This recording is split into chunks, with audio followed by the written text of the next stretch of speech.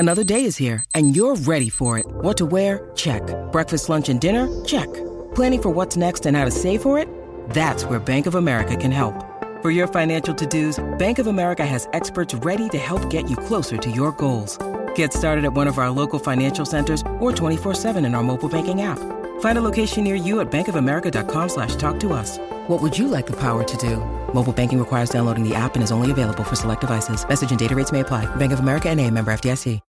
When you need mealtime inspiration, it's worth shopping Kroger, where you'll find over 30,000 mouth-watering choices that excite your inner foodie. And no matter what tasty choice you make, you'll enjoy our everyday low prices, plus extra ways to save, like digital coupons worth over $600 each week. You can also save up to $1 off per gallon at the pump with fuel points. More savings and more inspiring flavors make shopping Kroger worth it every time. Kroger, fresh for everyone. Fuel restrictions apply.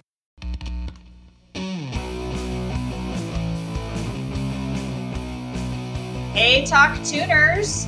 We are here today with a bit of a special episode. Hope everyone's doing well and hope we're having a good summer. As usual, I'm Stephanie Myers. Hey, and I'm Stephanie Pena. We're both really excited because today we are joined by our longtime friend, Ken Partridge. Ken! Hey, what's up, guys? Thrilled, and we're raising the roof. And he's written a book that we'd really recommend if you're looking for some great summer music reading, as I literally always am. He has his book, Hell of a Hat, The Rise of 90s Ska and Swing. It's released by Penn State University Press on September 21st. Ken, welcome and congratulations.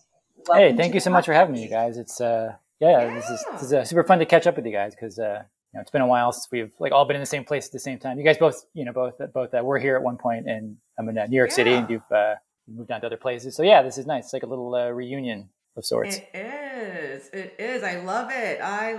And congratulations. What an accomplishment, man. I always knew when we were back in the day, I'm like, man, all being music nerds, that you were going to write something. I knew it was going to happen.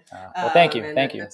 It's great. I can't wait to read it. So, all Thank right. Let's get started, y'all. So tell me, Ken, what made you write Hell of a Cat? Can you talk a little bit about your ska fandom? I sort of wanted to write the book just because I felt this was a moment in pop culture that had not really been discussed in book form. Yeah. People think about the 90s, and there was grunge, obviously, and gangster rap, and those things have been written about quite a bit, and that kind of paints a picture of the decade as being this sort of dark and angsty time. But I was a teenager in the late 90s, so my perspective of the decade was ska and swing music and dudes with saxophones and zoot suits and stuff, and it was not at all Kurt Cobain being bummed out, although I do love Nirvana and I love all that stuff too, but right. So I just wanted to look at that half of the 90s and maybe kind of look at the music, but also talk about kind of why I think that it got popular when it did. And as for my own ska fandom, I had no idea what it was until my last day of middle school. This would have been August 95, I guess. And yeah, we're all around the same age. I say 95. 95. Sounds about right. Mm-hmm. And I think it was a field trip or something. So we're all about to go on a bus, and everyone's got their Discmans, and I probably had Spin Doctor CD and maybe the first couple Green Day albums. I'd sort of gotten into the older Green Day. So I was I was punk era. Exactly. I was pretty punk rock at that time, as you can tell. But somebody just had a stack of all these ska records. It was Voodoo Glow Skulls and Operation Ivy, and I was like, what is this stuff? I had no idea. Right. It's punk rock, but there's some horns with it, and they're wearing suits and stuff. What is this stuff? So that whole summer, before high school, I just this was before the internet was really a thing. So it was kind of hard to find stuff out, but I sort of cobbled together a sort of basic knowledge of what ska music was. And then, by the time high school started, I was pretty hardcore into it and, stayed into it pretty much for the next 4 years. And, and until now, obviously too, but it was my, sort of thing for a long time. Well, let me ask you this, because as we all know, growing up, music is not just music, it's fashion too. It's a lifestyle. So did you have the whole ska get up? Did you buy a suit? The Rude Boy outfit and stuff. Yeah, to varying degrees of success. I mean, I was in the suburbs outside of Hartford, so you just kind of, which is not like a high fashion area per se. No diss on Hartford, but yeah, we would go to thrift stores and try to find suit jackets and like skinny ties and like whatever kind of stuff we could find. And sometimes it would work out. Sometimes we would just look. I'm sure we just looked like old like businessmen or something. We had like bad like suits with like really wide lapels and stuff. And but pickers can't be choosers, so we were take what you can get. I actually dated a guy in a ska band in high school. Oh, really? So, Wait, I want to hear about this for a second. What was the band called? Now you bring it up, Stephanie. Now you got to talk about it. Hail. Penile Pepper Smiles. Let's laugh for a minute. Okay. Wow. That is a fantastic band name. That's amazing. They were ska and punk. So it was pretty funny. Anyway, yeah. I'm just gonna stop there. They were popular, of course, with all the kids in school and stuff. So yeah, but it was fun. It really dating someone in a ska band gave me the leeway to buy those black and white Docs I always wanted. Yes, the wingtips. The wingtips. Yeah. That's a good looking shoe. I never had. I had the boot. Dude. My friend had the wingtip Docs, and I was sort of coveted those shoes. I would have stolen them from him, but they were not my size. So. Not your size. Yeah. I was stuck with. I was gotta go back to the Docs. Yeah. They're good, all-purpose. That's amazing. Yeah. All right. Awesome. So Ken, just thinking about your research process for the book, I know you did a lot of deep dives in addition to your fandom. What was kind of the most surprising thing that you found out while you're researching and writing the book and going through that process?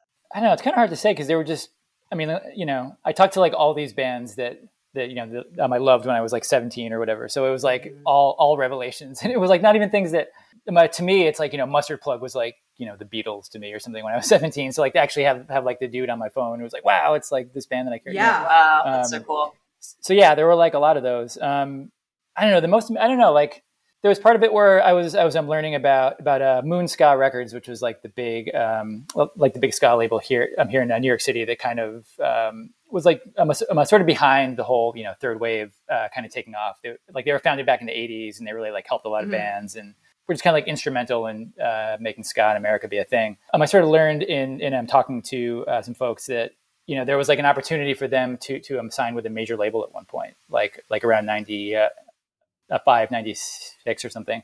And they passed on it because it wasn't a great deal. And they, kind of didn't want to bet this whole thing that they had like built up over the last like almost 20 years on this major label. And if it didn't work out, it would have sort of tanked the whole label and like everything they built and all the goodwill. And so they didn't do it. And it was, probably for the best. I don't know, because the deal would have been with, I believe, Mercury Records. And not long after that, there was a big like merger, between them and I think like Def Jam, and everything got all shifted around. People, got like fired, and I'm not sure what that would have actually meant for Moon Records if they had been on Mercury at that point. But like as it happened, they stayed going until about 2000 when like ska just kind of like the bottom kind of fell out of it, and they went bankrupt. But they had a great run. I mean, they were probably the most important label and third wave ska certainly, but like up there with Two Tone Records, which was like the sort of a second wave of ska as they call it. Or that was interesting. See, this is awesome. I had no idea there was a first wave, second wave, and then the third wave. This is so cool. Well, okay, so let's take a step back. Yeah. Let's take a step back. So for folks on the line that don't know what ska music is, let us enlighten you. So yeah. Well, I'm not the SME, but ska for me, in my definition, is basically fun music that has, it's rock and roll. It's kind of like a rockabilly, and it'll have sax in it, and it's just it's just like fun party music. I don't really know how to explain it well. Ken, you're more well-versed. So I'm actually I'm from Jamaica. That's where I was born in the sort of late 50s and early 60s. Yeah, see? It was sort of like Jamaica's my first ever pop music that was kind of exported to the world. Like they had their own kind of folk music that was called mento before that, which there's some sort of threads of that kind of carry into ska a little bit, but I would say that the main kind of like influence on the ska sound back in the late 50s and early 60s was I'm a sort of more like American R&B. It was like, Fats Domino kind of stuff, because, songs were kind of played on the offbeat on the piano, the that kind of thing.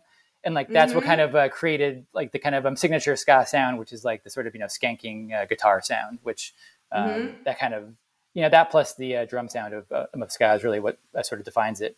And it was super big in Jamaica for about 4 or 5 years. It was like exported all over the world. It was at like the 1964 World's Fair here in New York City. They had like a big ska like exhibition, but then it kind of went away because it turned into rock steady music, which was like a little bit kind of more of like a slowed down version of ska, and then that became reggae, which is like a little bit slower than rocksteady. So yeah, like you can think of ska as just kind of being like the grandfather to reggae, and it's like faster and like more upbeat, more horns, but basically like the same kind of beat that you hear on like a Bob Marley record. And Bob Marley actually was a ska musician at first. Like a lot of the big reggae guys, go back to like the early 60s, and they were like they were like ska musicians, like Toots and the Maytals, and like all these people were ska before they were reggae, basically. That makes sense. Oh my God, I'm enlightened. Literally, when I think ska, I think Mighty Mighty Bosstones.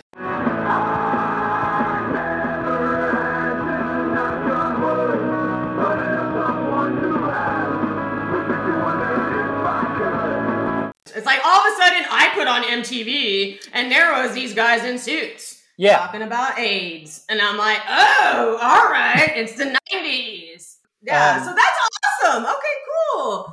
So it's sort of obviously it's I've definitely gone through a lot of permutations since the first Jamaican. Like, there are bands now that kind of play it in that kind of traditional Jamaican style. And then there's bands that do more of the ska punk thing. And, during the kind of like what they call the third wave in America, I would say that it was more the kind of ska punk stuff that got popular. Although there were some more, of the kind of trad bands that had like a national presence, but it was a lot of the kind of ska punk bands that kind of made it more like palatable to, teenagers in America and things like that. Okay. So that was part of the third wave. So the ska that I associate is the third wave. That's the third wave. Yeah. Okay. And the one that we're skipping, the second wave, was in the UK in the late 70s, which was, kind of brought about because, there was like a big Jamaican population in the UK, because it was a former, colony of the UK. And as soon as Jamaica got its independence, the UK kind of like invited, a bunch of Jamaican people to come to the UK, because they just gone through World War II and they'd been kind of, decimated, and they needed more people to come into work, frankly. So they were like, hey, like, well, you Jamaicans, come, and they obviously treated them horribly, and they, did not like have a great life once they got to the UK, but, they were there. So this, there was like a long tradition of there being like, West Indian music in the UK. Like in London, there's just like, massive populations of Jamaican folks. So like by the second wave of the ska, what they call it, you had the sort of, children of that first wave of Jamaican immigrants, kind of mixing it up with like the punk rock kids that were like, the kind of like white British kids. And they started making all these bands that were kind of mixed race. So it'd be like, black and white kids playing together, and they mixed, punk rock and rock and roll with Jamaican music. And that's how you had bands like the Specials and Madness and the English Beat.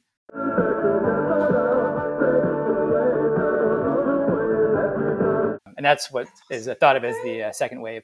And but those songs are like, super political, like, super like anti-racist and like anti-capitalist. And it was kind of, there was like somewhat of like a political aspect to the first wave of ska, like back in Jamaica, just because it was like around the time of the country getting its independence.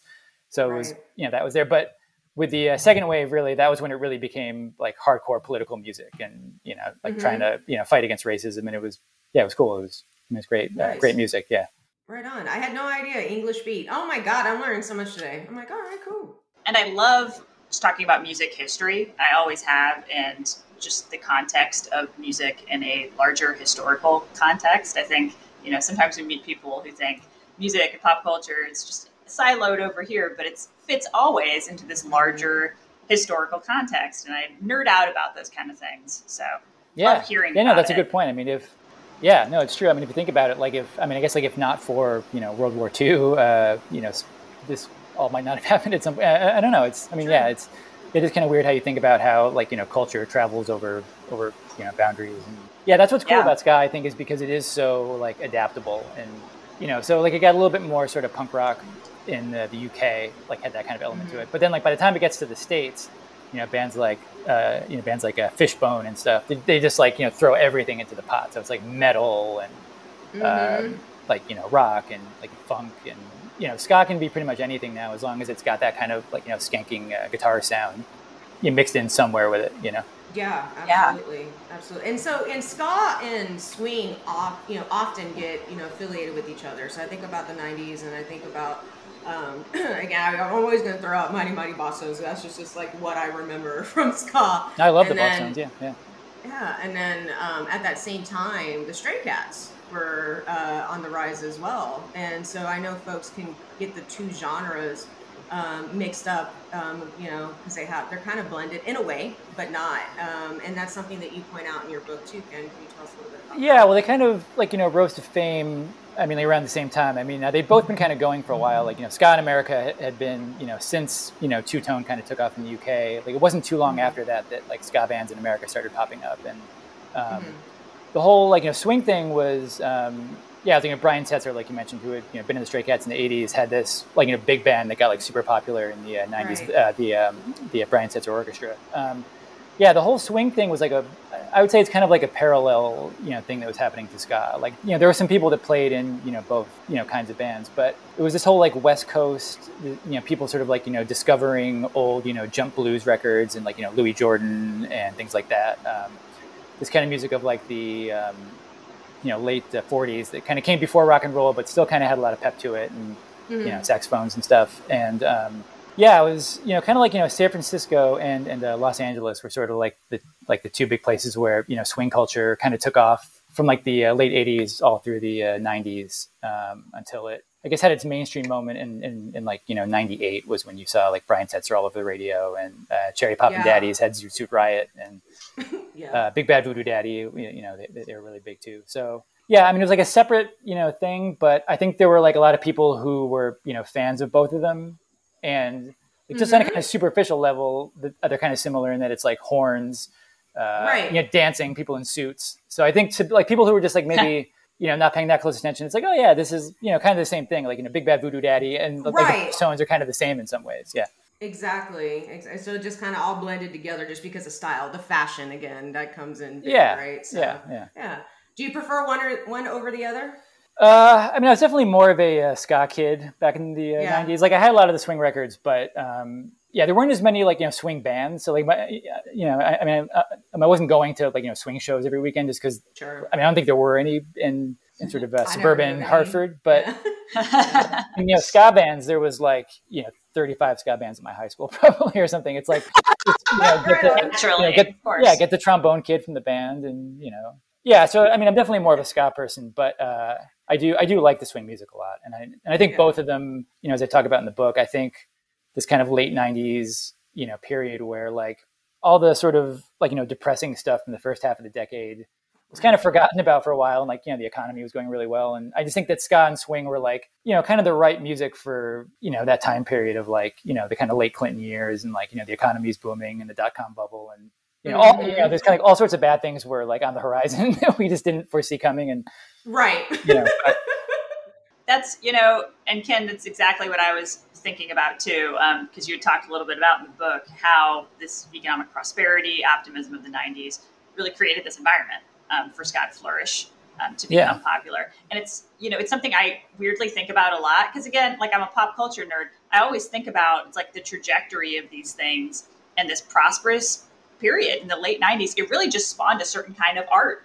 In terms of pop culture, there was music and film and television. It was just this certain buoyant optimism to it. And I'd love if you just like talked a little bit more about that, because it's something I'm fascinated with. And I just see it so much in this movement. Yeah, no, I think you're absolutely right. I think buoyant is a good word for it. I mean, you had like, TRL and, I just think of like all the boy bands, and I mean, even like the kind of like non-ska stuff that was on like alternative radio. It had gone from like Nirvana and Pearl Jam to like, Third Eye Blind or like, Smash Mouth. Mm-hmm. It was just like things were getting a little bit more sort of upbeat. Like I think people had been like, okay, we've done the, mopey thing for a while, and we need to be happy now. It was time for, I'm not dissing those bands again. Like, I love Nirvana. They're like, one of my favorite bands. But I just think people got into a point where, like, I don't know, it was just like time for a change, and ska and swing were just two of the things. I mean, there's like a lot, there's like a lot of things going on in the late '90s that were like popular for a minute, but I just think that they kind of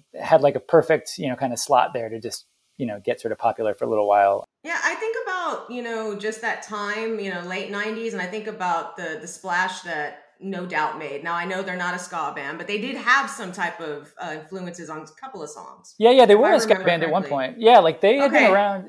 Yeah, like they're kind of a weird story because they'd been around for almost 10 years by the time they finally popped off. Like they formed in like I think it was like 85 or 86 or something. So and Tragic Kingdom came out in 95, I believe it was. So it's like that's 10 years basically. And yeah, they were like a pretty hardcore ska band when they first started. But I think over time they took on new members and they kind of like evolved their sound as bands often do. And yeah, there's still like elements of ska on Tragic Kingdom, but by and large, the songs that were the big hits, by and large, like Don't Speak, obviously, is just sort of like a power ballad. I mean, it's a fantastic song, but not ska really.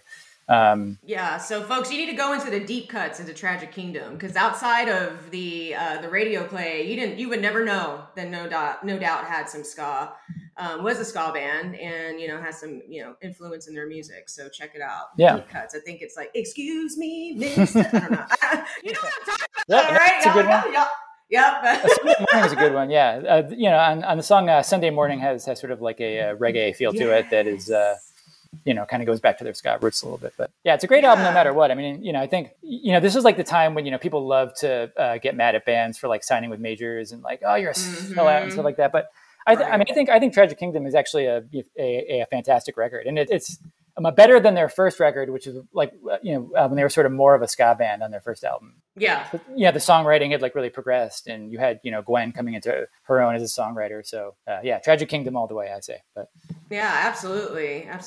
That's awesome. So do you think that, maybe you'll see a comeback of ska, hitting that popularity level it had in the late '90s? That's a good question. I mean, people have been talking about that, kind of a lot lately, because there's been kind of a resurgence of ska. There's like a lot of really cool new bands that are kind of taking it to the next level. I don't know if it'll ever kind of reach the same, level, just because like the world has really changed a lot since the late '90s. Right. Like with, the internet, I think things are more fragmented, and back in those days, it was kind of more of like a monoculture, and like, there could be like a whole day about ska on like MTV, and then it was like, wow, that was a really big deal. But like now it wouldn't really matter that much. And so I don't know if it'll ever be like it's all over the radio, kind of thing ever again. But I mean, it's I've definitely found a new audience among the Gen Z kids, or I don't even know what they call the kids. I guess it's like Gen Z, or millennial. Yeah, whatever. Like there's this. Yeah, what is it these days? I don't even know. Who even knows? I think it is Gen Z. I think you're right. As long as they like ska, then they can call themselves whatever they want. But like there's this band out of Philadelphia called Cat Bite, who like I would definitely recommend them to anyone who is like, ska. Yeah, like they're absolutely fantastic. They kind of bring in like a power pop kind of sound to it, and I love that band. So I would say if anybody wants to like check out any kind of new ska, check out Cat Bite or Bad Operation, who are out of New Orleans. They're fantastic. Right. Yeah. I will. Thank you. I got, I think, stuff, you got to tap into that if you haven't listened to those bands. So, yeah. That's awesome. Oh, show. Really appreciate kind of like hearing all of your ska background, Ken, because you really are, it's like you're a fan, you're also an expert. But just wanting to hear, like, what are some of your favorite just ska related memories of the past, whether that's from teenage years or on? Because I just know it's been a backdrop for so much of your life. Yeah. That's a good question. I mean, back when I was in high school, it was like that was just kind of like our thing to do on weekends. We would just, go to see shows. So there's, many memories that are kind of associated with that. But I know the one that kind of stands out is like after I got to college, actually, this was probably 2000, I would say. I was up in Boston and I got a jury duty for some reason. Like I got called for jury duty, and I actually got picked for the jury, even though I was like, I'm a college kid. I got like finals coming up. Like, we don't care. No, the law. You're on the jury. Right. And I couldn't figure out how to get out of it. I was, Oh my God. I mean, if I were like a little bit smarter, I probably could have figured out a way to not have jury duty, but nevertheless, there I was. So, we were all in this room and we were kind of going around the room and just like, saying like who we are and what we did. And there was this guy on the jury who had like written a book about reggae music. I was like, oh, that's cool. Like, I got to talk to this guy next time there's like a break in the action. So we sort of got to talking, and it turned out that there was going to be a show that night in Boston with the Skatalites, who were like the original Jamaican band, who are sort of credited with kind of like inventing ska.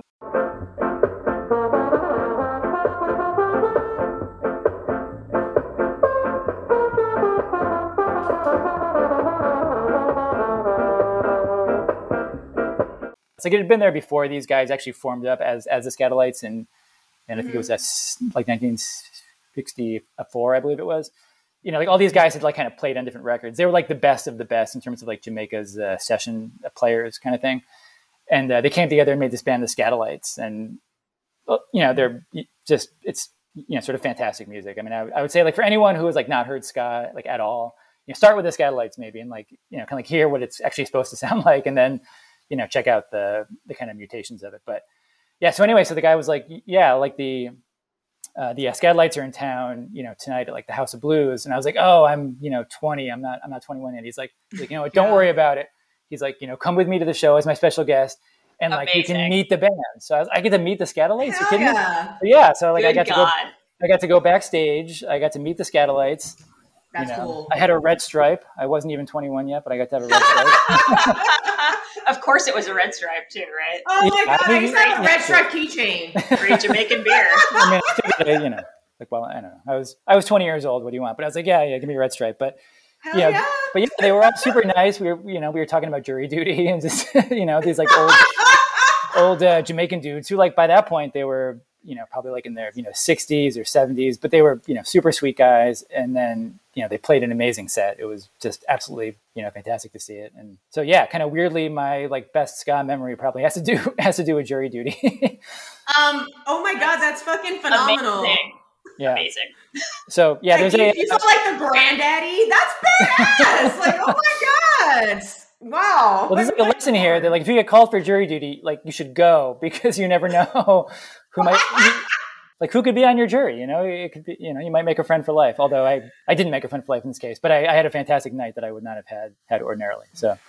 Wow. Yeah. Wow. Oh my God. I've got called in for jury duty once and I wasn't picked, and oh my God, but I had to wait the entire day. Oh no. For them to tell me, oh no, you're not needed, but here's your $15. Have a nice day or whatever. You didn't get to meet a cool band at all. Yeah. No, I didn't get any of that. Man. I'm so sorry. I just got it was Valentine's Day, it was raining, it was all lame, and Kenya, I'm sorry. That's really is cool. That's terrible. I'm sorry. Yeah, no, mine was real shitty. But anyway, that's so awesome. So the Skatalites, all right.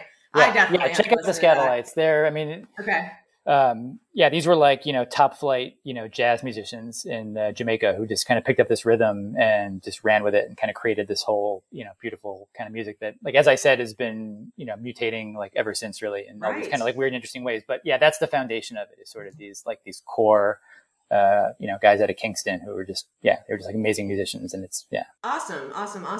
So anything else you'd like to add, just in general about your book, maybe the promotion, anything in particular you would want to throw out there, Ken?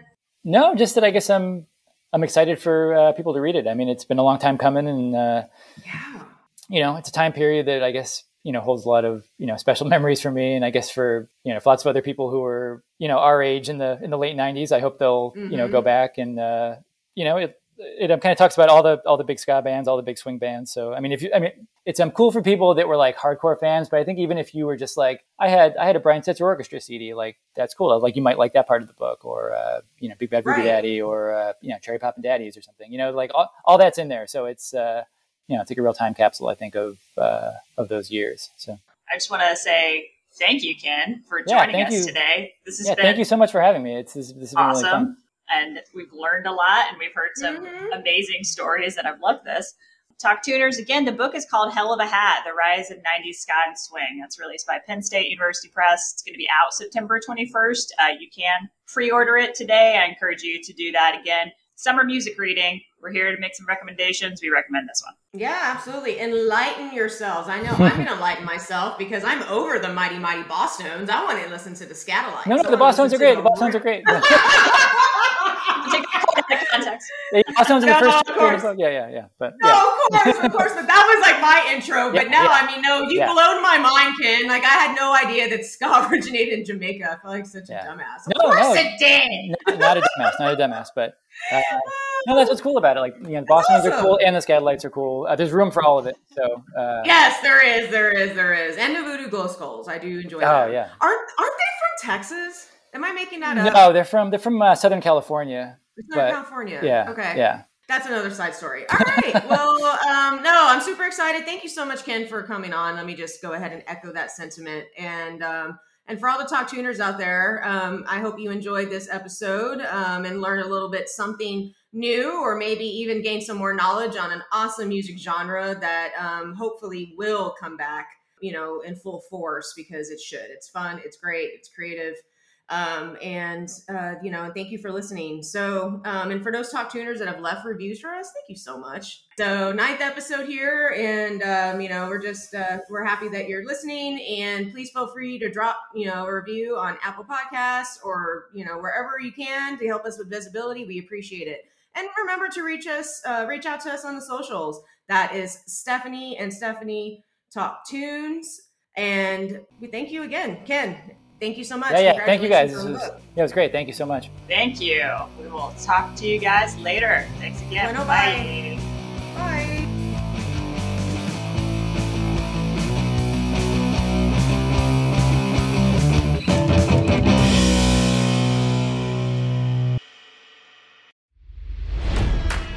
It's NFL draft season, and that means it's time to start thinking about fantasy football. FantasyPoints.com features industry-leading experts and prognosticators using proprietary hand-charted data to help you score more fantasy points. FantasyPoints.com is the place to go for whatever kind of fantasy football you play. Whether you play fantasy football, daily fantasy sports, or do a little bit of everything, Fantasy Points has the meticulously researched content to guide you to victory. And why wait for the fall? Fantasy Points also covers the new spring football league, the UFL. Join the guru, John Hansen, Scott Barrett, Joe Dolan, and other massive names in the fantasy football universe with an exclusive offer. Use code Pantheon for 15% off any Fantasy Points package, including the all-in package, with access to every article, tool, and data nugget that Fantasy Points has to offer. That's FantasyPoints.com and code Pantheon for 15% off at Fantasy Points. FantasyPoints.com, code Pantheon. Score more fantasy points.